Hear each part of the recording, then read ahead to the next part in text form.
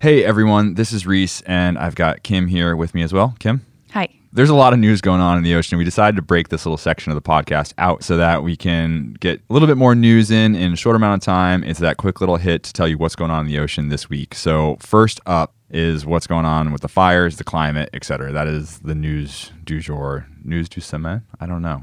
En français? Jeez. En français. I try. Oui. Kim, what's going on with the climate? Nothing good.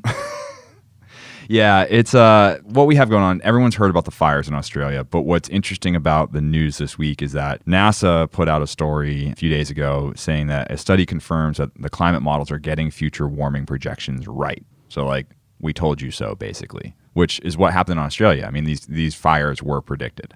Yeah, and I think that's the most terrifying part is that we had this idea that climate projections were sort of this dystopian future that would never be realized. And now we're finding out that all of the technology that we created is working. And we are, in fact, entering into that, that future that we thought was just this sort of movie. Yeah, I actually saw a really funny Instagram post that showed like a utopian future.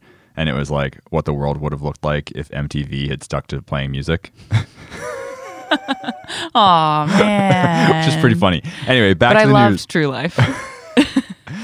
So what's crazy about what's going on is how deeply connected the climate stuff is to the ocean. So a new study that came out in the last week is that record-setting ocean warmth continued in 2019, and it's been the warmest year on record, 2019, for the ocean. The ocean temp, the way I like to describe it is that the ocean has been like debt. We've just been racking up debt, and now it's all coming due.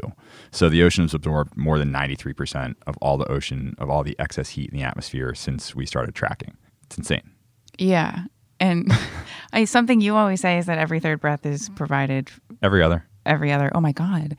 Roughly. And so that's even scarier, right? The idea that the ocean is sort of crumbling, and that's what gives us every other breath makes it even more terrifying. Yeah, it's pretty spooky, but it's also what is driving the crazy heat. So if you do a little bit deeper digging around what's happening with the warming in the ocean and the Indian Ocean Dipole, which is essentially this ocean current that is creating the warm, arid air over Australia, that's what's contributing to these fires. And so the final sort of real hard climate news is that New York Times put out that 2019 was the second hottest year ever, closing out the warmest decade. So just kind of like, it's just there. The evidence is there, right in front of our faces. And I think Australia, what I'm hopeful for is that it really rallies people for action. And I think you're seeing that on the ground is that the people are saying we need change and we need it now. So I'm hopeful that that will kind of spur people to action. Absolutely. And like you said, I think it already is. And so I think as long as it expands outside of Australia and we all sort of buckle up and vote and do our part, hopefully we can turn this boat around. For sure. So, I mean, one organization that actually is doing this is Microsoft. They, not a sponsor or anything like that, but they announced this week that they're going to be carbon negative by 2030. And they're going way beyond that, actually. They're committing to offsetting all of their historical emissions. So they're like going back in time, all of our electricity. When they say they're carbon neutral, they truly are going after their supply chain, everything. And they're committing $1 billion to a fund to research more carbon reduction technology, et cetera. Yeah, that's amazing. And I think that hopefully they serve as a model for other gigantic corporations to sort of follow suit or to continue to do the work that they're doing, but maybe even better, level it up.